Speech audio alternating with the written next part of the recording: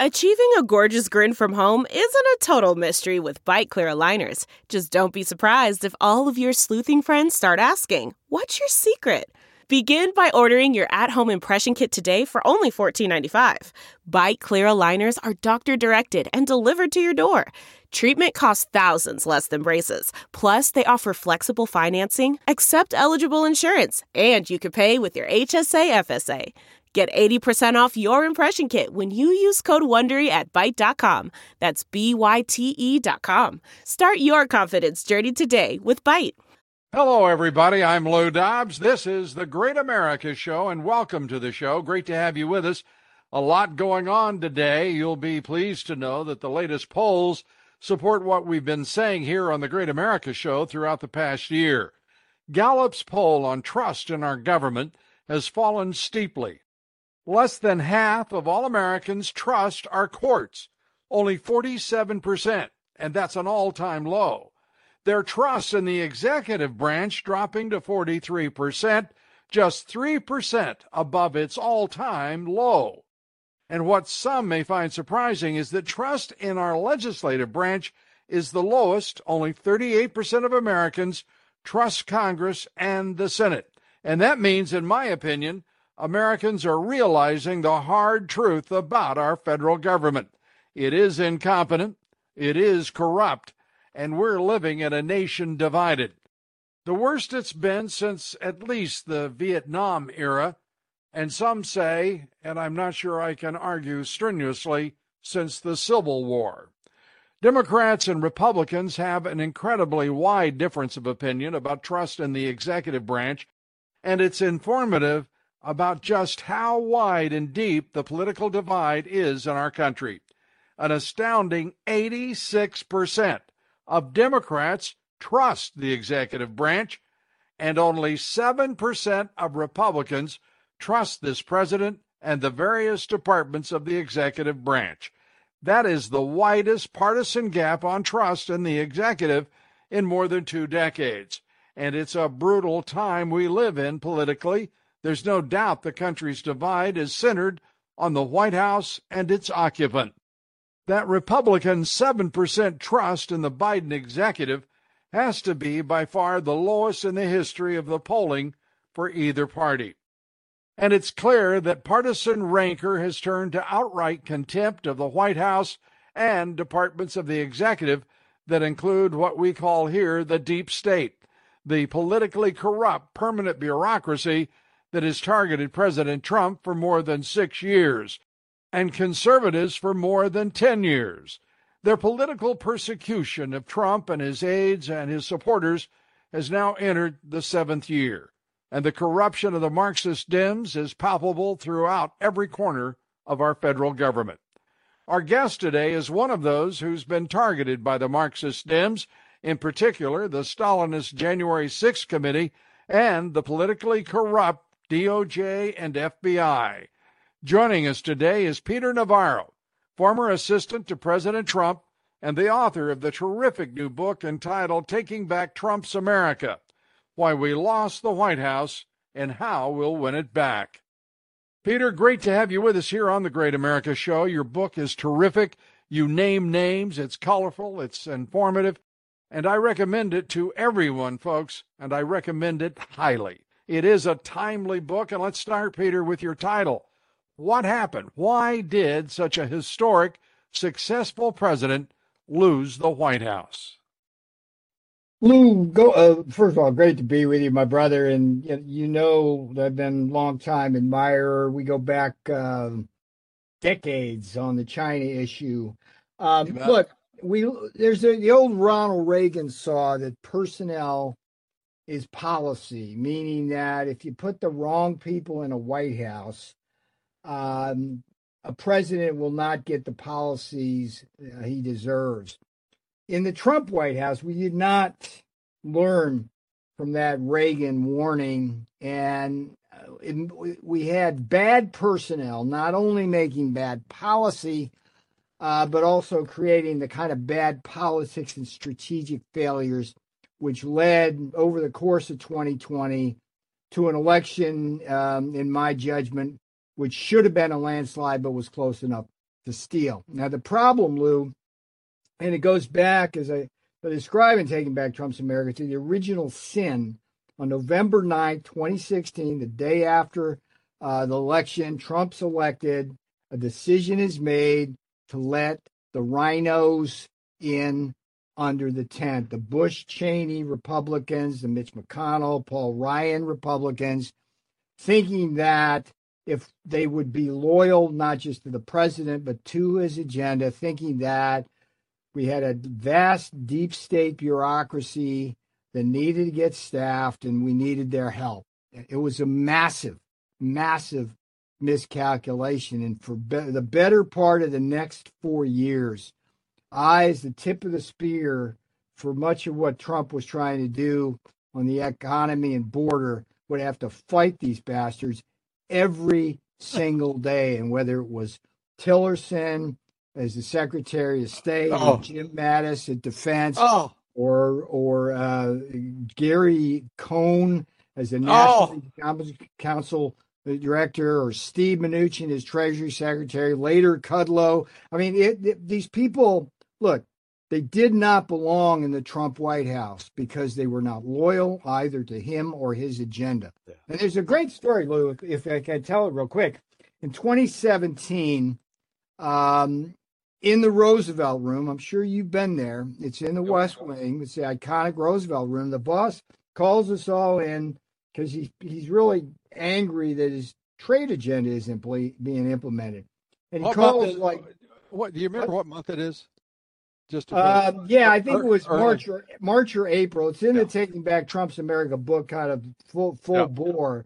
But we go in there, and he's got Sonny Perdue, he's got Tillerson, Mattis, Cohn's in there as the National Economic Council director. He's got Mnuchin. And he goes around the table, right? I'm sitting across. When he goes around the table, he asks people, I go, what's going on here? And by the time he gets through, Lou, he realizes there's only two people in that room who supported his trade agenda. It was him and me. And I watch, you've seen this before. His eyebrows go up, kind of looks around. There's that epiphany, Lou. And we were able to move a little faster after that because he understood the headwinds inside his own house. But, Lou, that never should have happened. And then fast forward for 2020, you've got these people in the White House. Mnuchin and Kudlow are killing our China policy. They're killing our Make America Great, bring home the manufacturing policies. You got Kushner running the worst election in 2020. It just never should have happened, Lou. And that's what the first part of Taking Back Trump's America is about. Yeah. Like I say, it's a great book. I love the battle. I want to share with the audience some of your assessments of some of those folks because it's really quite something to go through, and I will. Let me start with Alex Azar, the Secretary of Health and Human Services. You call him always punctilious. Is that a compliment or is that a shot? What is that? Punctual is a compliment. Punctilious, prissy, just a damn fool. He loved going out on TV during the pandemic and making himself look good, but it was always at the expense of Trump. And one of the things, like Ben Carson, like I love that dude, but why do you put him at HUD? Why do you put him at the House in Irving? I mean, it just was crazy. If he had been at the Health and Human Services Department when the pandemic hit, instead of Alex Azar, who screwed up everything he touched, we would have had a lot better outcome. Same thing with Jeff Sessions. I don't know how you feel about Jeff. I know the boss doesn't like Jeff at all now, but he was a good man in the wrong place. They put him in the Justice Department. He got eaten alive because he didn't have the horsepower upstairs to deal with those people. I mean, they just I mean, it was like sending a rube to a carnival. The money was going to get lost. But if they just been put him at Homeland Security, in charge of the border, he would have been out for 4 years and people would have loved him. These were the kinds of personnel mistakes, Lou, that got made every friggin' day. So how did it happen that he ends up with this bizarre cabinet? I know part of the reason is Chris Christie. They had a falling out, the president and Chris Christie, who's his chair, by the way, who should never have been the chair of a transition committee or anything else, but there it was. What happened? How did they get there? Yeah, look, you know this, Lou. I was only three people who would survive all the way from the campaign to the end. So I was there like the day after. Yeah, I was fighting in the war room. I used to come over to your show and during the campaign and get on your show and talk about the race and stuff like that. I'm there, and like the day after the election, Priebus comes with this hench lady, Katie Walsh. They literally set their tables up in the middle of the war room, right? It's like a dog pissing on their turf, establish their territory. The next thing they do is there was this great guy featured Taking Back Trump's America, Martin Silverstein, who was like supposed to be the guy in charge of hiring people for the bureaucracy. And we had over 100 beautiful resumes of high-powered people that were ready to go, loyal to Trump. And then Priebus and Walsh just threw that stuff literally in the trash. Well, wait a minute. Where's our friend Steve Bannon in the middle of this? Yeah, it puzzles me. The one I blame the most for this, because he was kind of like, he considered himself the DJT whisperer, is Kushner. I can track a lot of the bad personnel decisions back to Jared, right? He'd sit around and these resumes come in, and Rex. I mean, look, Rex. I don't know if you remember the old thing with what I used to call Agassi, like a haircut and a forehand, right? It's like that was Tillerson. He had this mane of hair and this baritone voice, but the first time I ever met him, it's like, Taylor, you just don't understand the global supply chain, and it's like, Rex, you don't understand the Trump administration. Yeah, these are the kinds of fights I have. By the way, just let me interject here a minute, Peter, for the audience to be sure. Peter does understand the international supply chain, no matter what Rex Tillerson did or did not understand.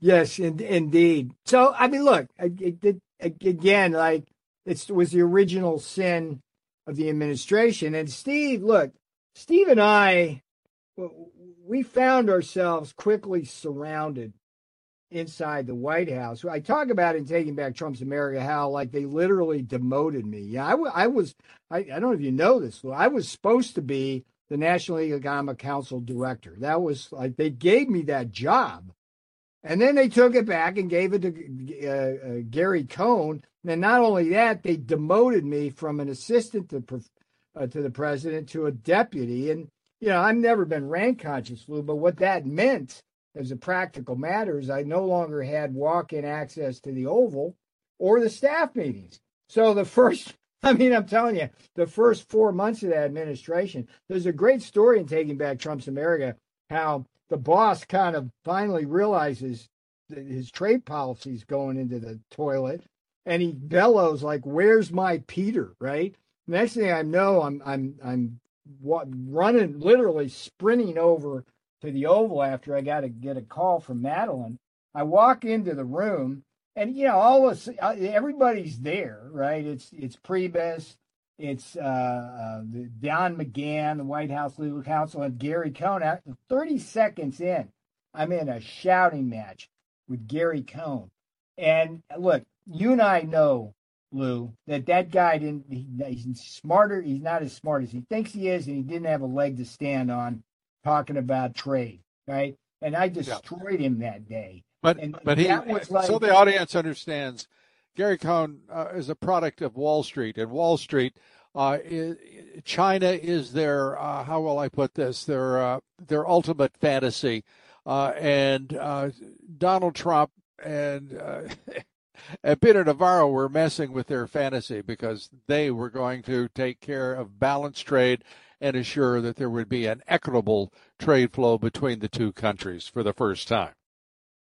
Yeah, that day was after that day I finally got unleashed all the first during the transition, Lou, I worked on about a dozen executive orders. If we had simply signed all of those on the first day of the administration, we would have changed history and changed trade policy forever. When he called me over to the Oval that day, I was able to at least get a few of those going, and we were moving. But it was always these. I was fighting people. They would derail, disrupt, and deter the thing. The funny thing about Reince, right? I mean, Reince. One of the biggest mistakes, Reince. He didn't view it as a mistake. It's like he front loaded Obamacare. We didn't run on Obamacare. He gets in there and Paul Ryan and him convinced the boss that somehow we'd be better off just repealing Obamacare and getting that out of the way first before we did anything else. And Priebus did it. Can I just say this? He didn't want to do the trade stuff, right? And he got his head handed to him. And that, we lost that in 100 days. We lost a lot of momentum. I mean, it was just, these were rookie mistakes, but it's understandable in the sense that it's a hard job to do and the learning curve is steep. And, but it wasn't a mistake either. I mean, it wasn't just a mistake. It was a plot. It was a plot to undercut his trade policy, to not even get it moving. Reince Priebus and Paul Ryan were, in point of fact, they might, if they could have gotten the same pay, they would have been Democrats. And Ryan is a complete idiot. He had a reputation as being a wonk on the budget. That man can't balance his checkbook. It is ridiculous what they thought of him and what he thought of Trump. He was a problem from Jump Street. He was ignorant. He was disloyal, and he was a major problem. But luckily, the people spoke, and he went away. Let me ask you this, because it's really important. You and Kudlow, I know, banged heads over America First policies. I talked to Larry on the air it's at some point early on, and he started talking about free trade. And I said, Larry, the President of the United States is not a free trader. He is for balanced trade, for fair trade. He is insisting on balanced trade, and the entire world needs to pay attention to it. Why are you calling him a free trader? And he said, because I'm a free trader, effectively. That was his answer. Yeah. I mean, it's crazy. Yeah. And he and Mnuchin were open about it. Well, look, Lou, I mean, here's the problem. There's loyalty to a president and loyalty to a president agenda. In the end, both Kudlow and Mnuchin were say yes, do no kind of guys, right? In the Oval, they'd be sycophants. They let the boss think they were going to do what he wanted them to do. And then as soon as they got out of that office, I was fighting them tooth and nail. There's a story that doesn't appear in the Taking Back Trump's America book that's fascinating, where me and Lighthizer were sitting at a meeting with the trade team, which included... I'm sorry, let me interject real quickly. Yeah. Robert Lighthizer, the trade representative in charge of trade policy for the president. Yes. And we're sitting there with Wilbur Ross, the Commerce Secretary, Steve Mnuchin, both of these guys, the Wall Street guys, me and Lighthizer. And the boss the day before had instructed Lighthizer to put out a public statement related to being tough on China, right? Mm-hmm. And Mnuchin comes in that morning and looks us in the eye and says the president doesn't want Lighthizer to send that out. Okay? And Lighthizer took him at his word. I was telling Lighthizer for months, like, Mnuchin's lying to you. He's just lying to you about everything, Bob.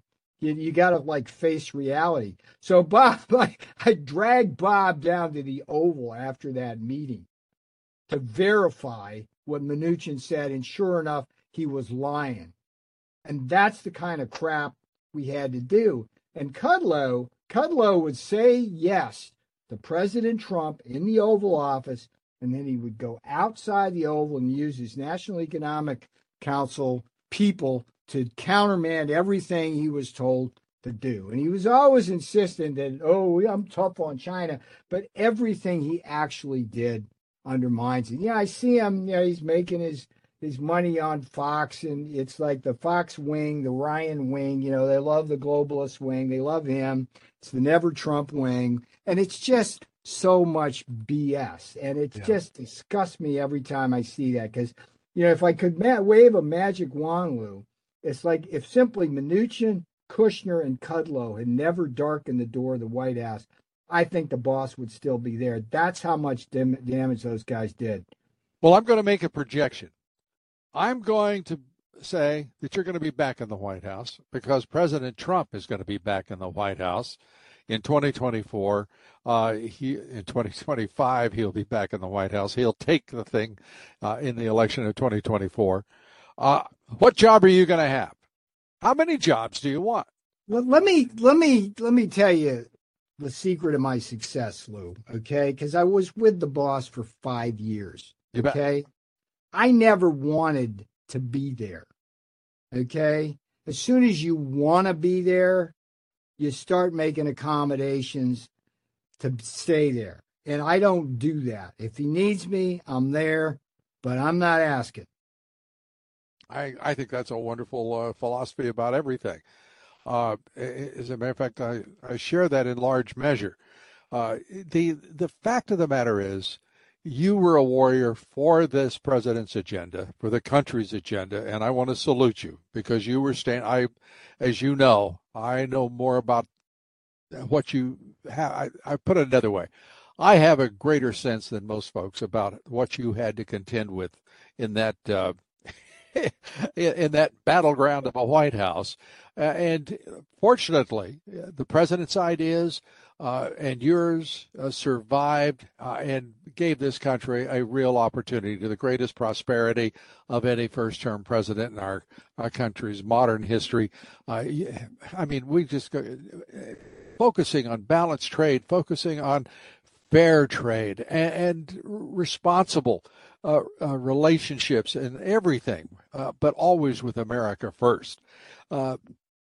That was a victory that you should, and I know you are, extremely proud of. And the president certainly set the tone for this century by taking those issues on. It's just, give me what you would say is, and we're going to have to wrap up here in just a couple of minutes. We always give our guests the last word. Give us your sense of where the boss, as you call him, is headed and what his plans will be and the agenda that you think will prevail in both the midterm election and 2024. Lou, there's no question in my mind, although he hasn't told me this, that he's running in 2024. In order for him to run successfully, the first thing that has to happen, and he knows this, is to take back the House from Nancy Pelosi to put an end to the weaponization unconstitutionally of their investigatory power. So watch him do what he's been doing. He's gone to 2-a-day rallies now to make sure that we command that majority. And then when the win is in, got to make sure that we have Trump Republicans in charge of both the House and the Senate, not the likes of Mitch McConnell and Kevin McCarthy. That's got to happen. And going forward, I think we're facing the most critical crisis in economics since the 1970s. First thing he's got to do is restore strategic energy dominance to contain energy and food prices and secure our southern border. And then follow through on the MAGA agenda, bringing home our manufacturing base and supply chains. I think if you stabilize the economy, you begin to stabilize the out-of-control crime rate, and then you begin to take that one on directly. You've got to clean up an FBI, which, if you think about it, has been going after President Trump since he was a candidate in 2016. It's now in the 7th year, the political persecution of Donald Trump. Yes. Yeah. Well, coup d'etats, right? A failed preemptive coup in the 2016 election, a successful coup in the 2020 election, and now another attempt at a preemptive coup by the FBI with their raids in Mar-a-Lago. So I see a path ahead that begins within less than 30 days of taking back the House. So your viewers and listeners, I suggest they get involved in a race that's going to make a difference, whether it's Joe Kent in Washington or Zach Nunn in Iowa or Caroline Leavitt in New Hampshire or Bo Hines in North Carolina. Find a toss-up race that'll flip a seat to the Republicans, and you'll be doing what you need to help out Donald John Trump. All right. Well, a man who's been helping out President Donald Trump for quite some time and giving it his all and still doing so. Peter, thanks for all you've done for the country, for all of us, and what I know you'll be doing for the country in the years ahead. Peter, thanks so much. We appreciate it, and God bless you. You're a patriot, sir, and it's always an honor to be with you, Lou. You take care of yourself. Thanks, everybody, for being with us today. Here tomorrow, we'll have Mike Lindell as our guest. Please join us for that tomorrow on The Great America Show. Until then, God bless you, and may God bless America. 1, 2, 3, 4. Those are numbers, but you already knew that. If you want to know what number you're going to pay each month for your car, use Kelley Blue Book My Wallet on Auto Trader. They're really good at numbers. Auto Trader.